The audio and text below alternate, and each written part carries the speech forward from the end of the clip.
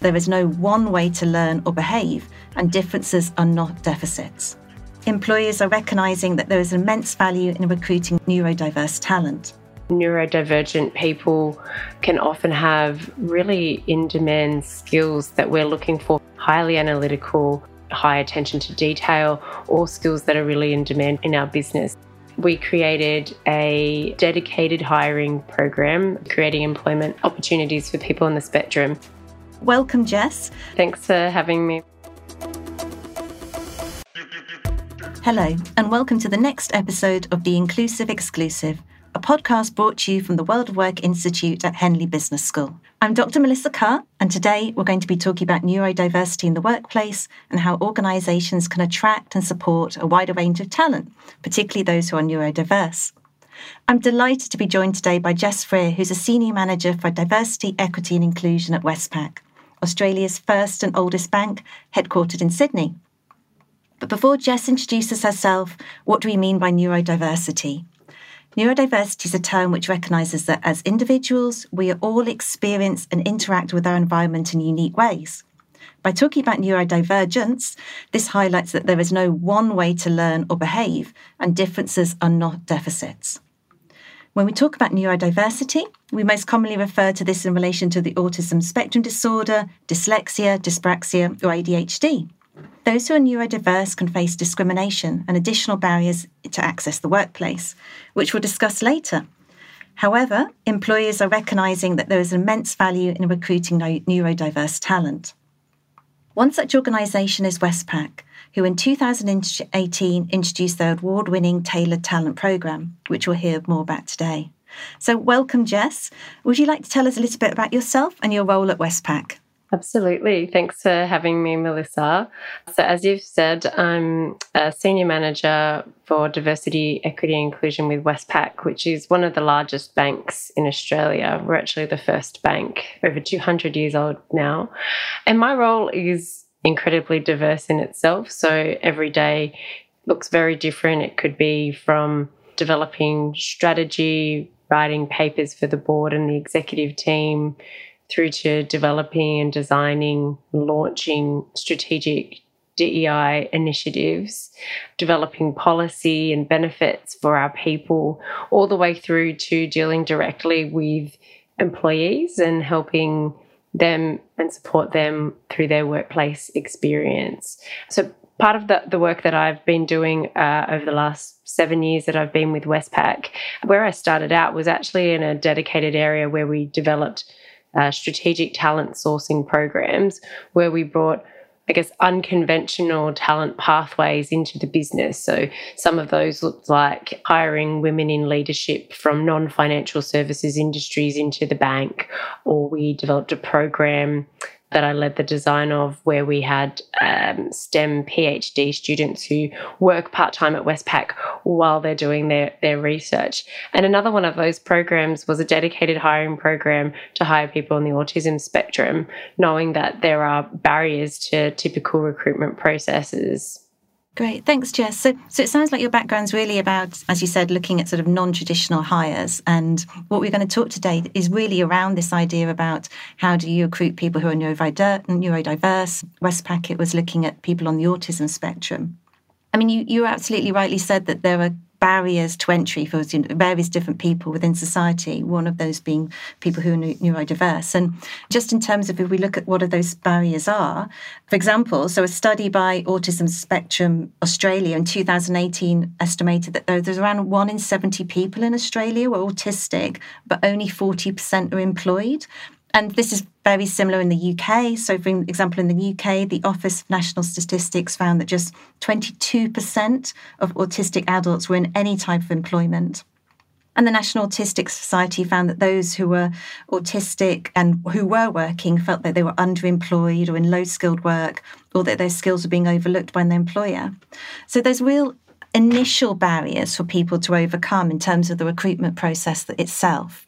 In 2018, we talked about this idea that Westpac ran its first tailored talent programme.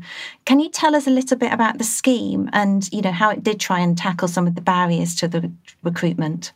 Yeah, absolutely. So The Tailored Talent Autism Hiring Program, I wish I developed and designed it, but I did not. But I got to work on the second cohort of the program that we ran after it was so successful. But the intent was recognizing that neurodivergent people can often have really in-demand skills that we're looking for our business. They can be highly analytical, really strong problem solving and technical skills, very high attention to detail, all skills that are really in demand in our business. So the business case was quite easy on that front.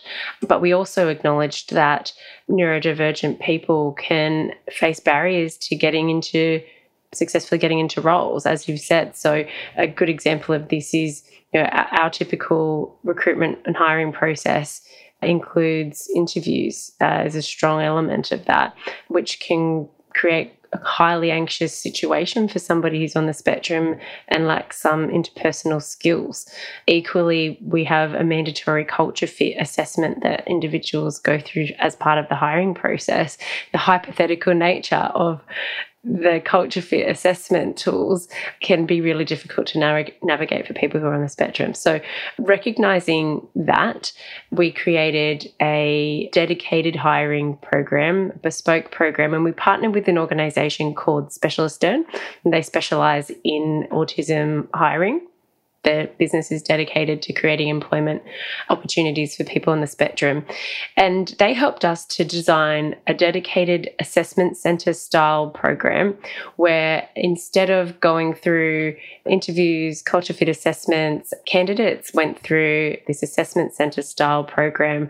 So over the course of 3 weeks, they got to engage in activities that felt comfortable and complementary to their style and preferences. They were observed and got the opportunity to demonstrate their skills on the job.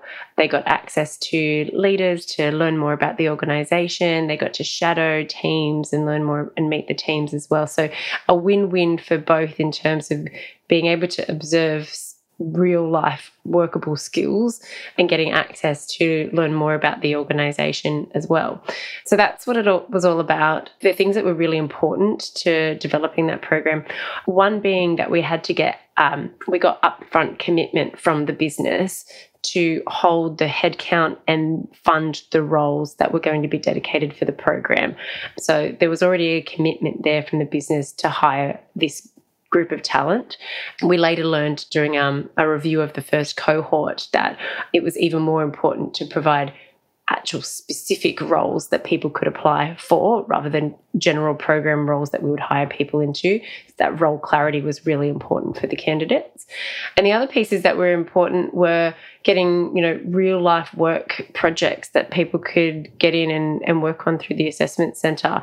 We also invested a lot in developing and coaching and providing support to both the people leader, the team, and the candidate to help support the journey as they came into the organisation, and provided that program support from our team to ensure that these people could continue on. So they were hired in on a sort of 12-month maximum term contract, and we supported them over the first 12 months and then supported them into ongoing employment. So I think a good proof point of the program is that majority of I think all but one of the candidates in the first cohort continued on past the 12 months, many of whom are still with the bank 5 years later. And that's the same for the second cohort as well. So very successful in terms of retention, but also very successful in terms of the positions and the performance of those people in the positions. So the hiring managers, only within a couple of weeks in some cases, were astounded by the unique and diversity of thought that this group of people would bring to their business. In one case, they had a long-standing problem they've been trying to find a solution to for, I think, 3 years, and the participant on the program solved it within 3 weeks. So the performance outcomes that they were seeing made it a no-brainer for us to run a second cohort of the program. Yeah, thanks, Jess. There's so much you say there, which is, I think, really important. And I think, what I take away from that is it's not you really looked at the recruitment process. And, as you said, it's not just about, so it's, traditional recruitment process, such as interviews, rely so much on, some people are just very good at interviews, aren't they? And they rely so much on kind of how you can manage your, impression management, really, isn't it? Which probably doesn't necessarily link to ability sometimes. Absolutely. So I think for having this sort of 2-week program where people could, as you said, overcome some of those interview anxiety and really sort of demonstrate their skills and then work with people, extending that kind of process out really seemed to sort of help. And there's probably many lessons there, I think, just generally in terms of recruiting about sort of the kind of fit for that. But there's the other thing I think you said, which was really important, which is about having these specific roles identified so that there were actual sort of job openings within the business. And I think that's really important. And one of the things that we've seen is this increase in the number of organisations who have been introducing customised recruitment programmes. So organisations such as IBM, Microsoft, Google, JP Morgan. And that's really positive progress. One of the things I think you sort of touched on is that there's sometimes a positive stereotype. People with autism will be good in certain roles, data science, programming, these types of things. And what it seems that, you identified is that there are wider benefits to Westpac of hiring from a wide group of people. How did you ensure that people had opportunities to shape their own careers? That's a good question. And something that was definitely well thought of in the design of this program across both of the cohorts that we've run is we didn't want to pigeonhole people into a particular stereotype or into a particular role. So what you'll see at Westpac is that we have offered roles under these programs beyond technology. So technology did play a big role in that because there was a very strong alignment with candidate skills and capabilities. It was a no-brainer for our business when they saw some of the outcomes for the first cohort to extend that out into the second cohort. And we had areas of the business beyond technology. So we had finance, risk, compliance, even our institutional bank who committed to taking on candidates. And it helped us to really build some more breadth around the opportunity for people. So we went out and, as I said before, got that upfront commitment from the business to take on candidates. So they'd secured the headcount, the funding for the program. And then we asked them to identify specific roles in their business that they want us to recruit for. And that was really important to go out to that community and say, these are the roles that will be available. And then over the course of that 3-week assessment centre, we had members of each of those businesses come along and talk about their business area, talk about the specific roles, and they ran and led those sort of real work sample tasks that the candidates worked on over that time. And so that was the reason we don't have to do the interviews, because those hiring managers are seeing people at work and seeing how they work both individually and within a group and demonstrating those capabilities. So when it comes down to the matching process, so specialists were great in terms of gathering data on the skills of proficiency of the candidates as they go through those assessment centres, but then also the hiring managers are getting to meet them. Equally, the candidates are getting to meet the hiring managers and decide what they want. So when it comes down to the matching, it was really about taking the candidates' preferences, taking the hiring manager preferences along with all those scores, and then marrying up to find, right role, right fit for the right person. And I think that's why it's had such good outcomes in terms of performance and retention, because we're really clear on what the role is going to be and what this person can bring to the role. And we've got it right. That's just the bread and butter of recruitment, right? Like finding the right person for the right role. But this was a very in-depth approach to doing that and ensuring that we had the right people on the program. That sort of 2-way matching process where, you had the hiring candidates and the candidate, that worked really well. And the outcomes for that, as you talked about, has both been in terms of really positive business outcomes. So, it's had a real impact on the business. But you also talked about one of the outcomes is that also there's been a huge success and the retention has been really good. So of the first cohort and I think the second cohort, you've had a high level of retention. I think what that speaks to is probably something around how people are included when they are then part of the business. So how did you support those managers and the people within the team sort of on a longer process beyond the initial recruitment process? Yeah, so up front, we worked with Specialist Stern to deliver a training program to build people's understanding and awareness around neurodiversity overall. And so that was offered to the people leaders. It was also offered to people among the team, which had the added benefit of that we were educating a broad spectrum of people about neurodiversity who might not have had any exposure to it before. So that was great. We had great feedback from that. We had one-on-one coaching available to the people leaders, and we built an employee support plan in collaboration with the candidates to help understand, their strengths, their development areas, the things they feel comfortable with, the preferences that they have around communication, if there's any workplace adjustments that they might need to help them, work to their best within the work environment. But then one of the things that was a learning that we found over time was things change. Organisations, particularly the size of Westpac, people move around a lot. And so one of the things that we hadn't really considered was that those people that we had did that up to front training with weren't always going to be there for the lifetime of the person's career. And so we had to figure out what was a way to empower the individual to feel comfortable in how they could share what their preferences are, or share as much as they need to about what support they might need in the workplace, and help educate them. So we did two things. One is we helped train the participants, the individuals, on how they talk about, the support that they might need in the workplace.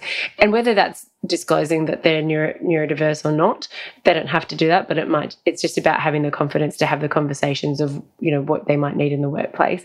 The other thing is that we built some online learning modules, which we still use today and we've been updating recently, that can be provided as a resource to anybody in the team to just help them get the 101 on what is neurodiversity all about. What do I need to do in the workplace to be a supportive colleague to somebody if I know nothing? So there's some of the things that we've put in place to help empower the individual and have an ongoing stream of education for the business around that.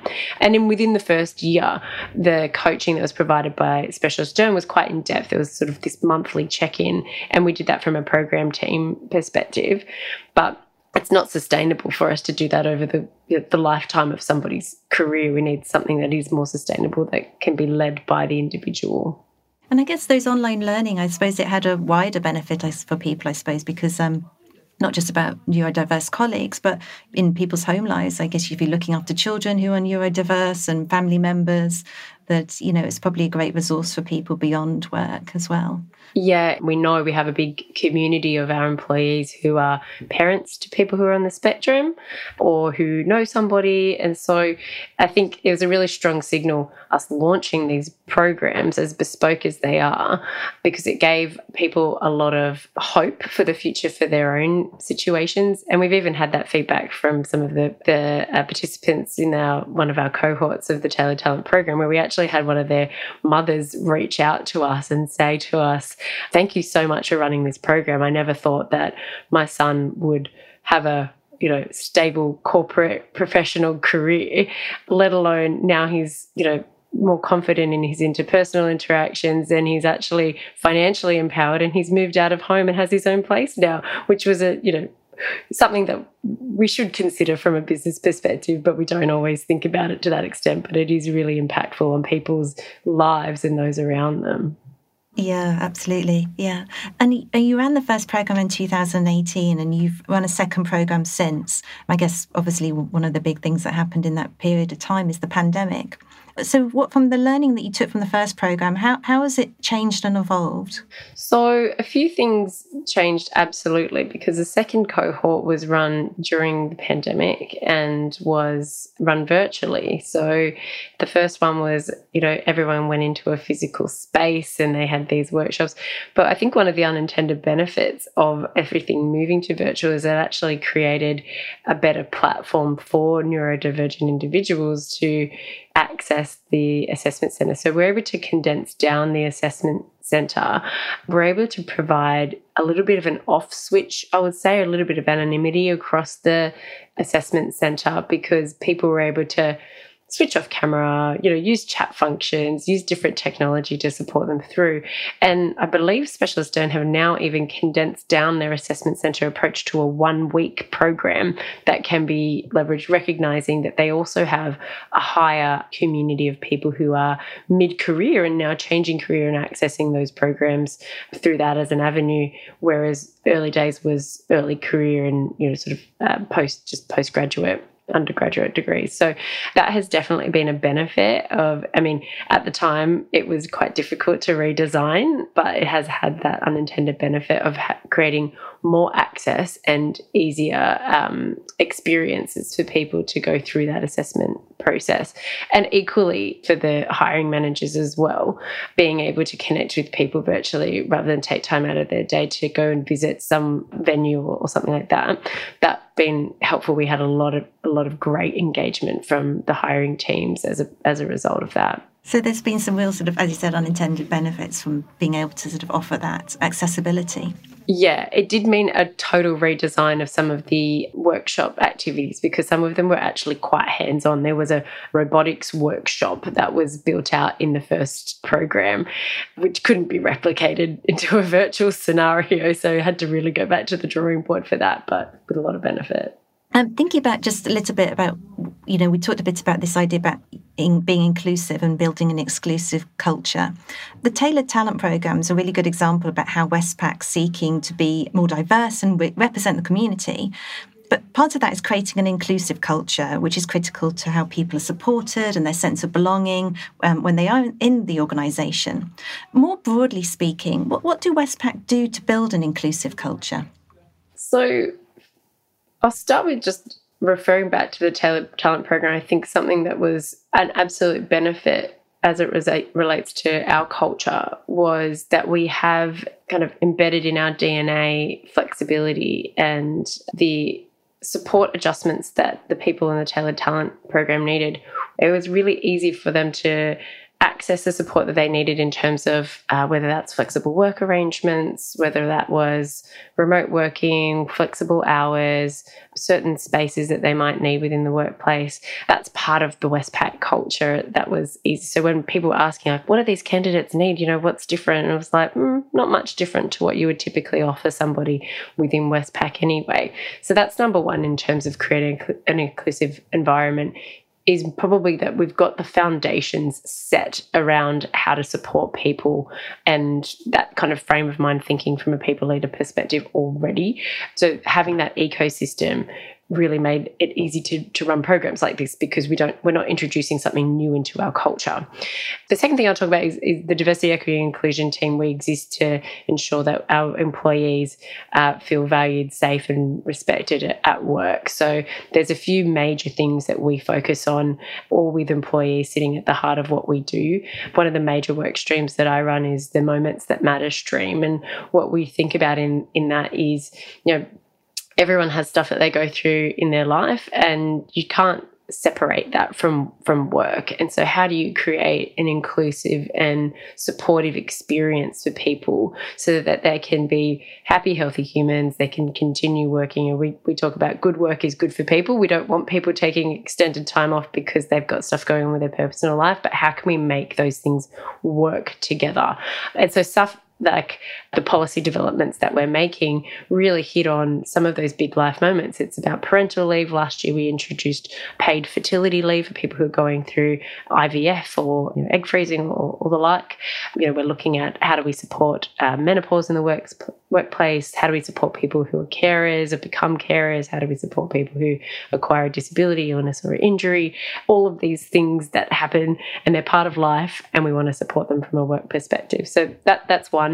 Another massive piece of work that we are focused on, we call it the Upstander, and this is really about ensuring that we have employees who feel confident and capable to speak up when it matters. So speaking up when they see or hear something that's not right. So we're talking about discrimination, bullying, harassment, but we're talking about that not just at the category A where it's blatantly obvious, but at the level where it's about everyday exclusionary behaviour and microaggressions and tackling that, ensuring people feel safe to speak up in those moments. experience for their colleagues and to their people leaders. So that's a big one for us and really links into work that we have overall as a bank around risk culture, but it's sort of the people element to that. And then the other pieces for us is really about ensuring people feel connected and that their identity is celebrated at work. So we have 10 employee advocacy groups that represent different diverse communities, and they celebrate days of significance, and they connect people, and they provide opportunities for people to develop together and really create that safe space for people to be themselves at work. And then we continue to drive that through storytelling and driving dialogue and education around lived experiences of our people. So that's our focus on building a really inclusive but intersectional view. It's quite easy to go down the path, and we have for a long time, when we think about diversity, to think very demographically, to think about women, to think about cultural diversity, to think about disability, and we still do that. It's important, but we really want to drive that sort of intersectional and inclusive lens, because that has the impact on how we operate in our overall culture. That's brilliant. So I think the word you used there, which I really liked, is about the kind of ecosystem. So with the tailored talent program, what it sounds like is it was something that, was part of a very much a wider sort of cultural thing about really, building a very inclusive culture. Thinking about ways to sort of, as you said, moments that matter, that you can think about people as a whole person. I think that's really important. So it fitted within that. I've got one final question, if that's okay, Jess, and it would be, what advice would you give to other organisations looking to recruit to extend their talent beyond traditional hires?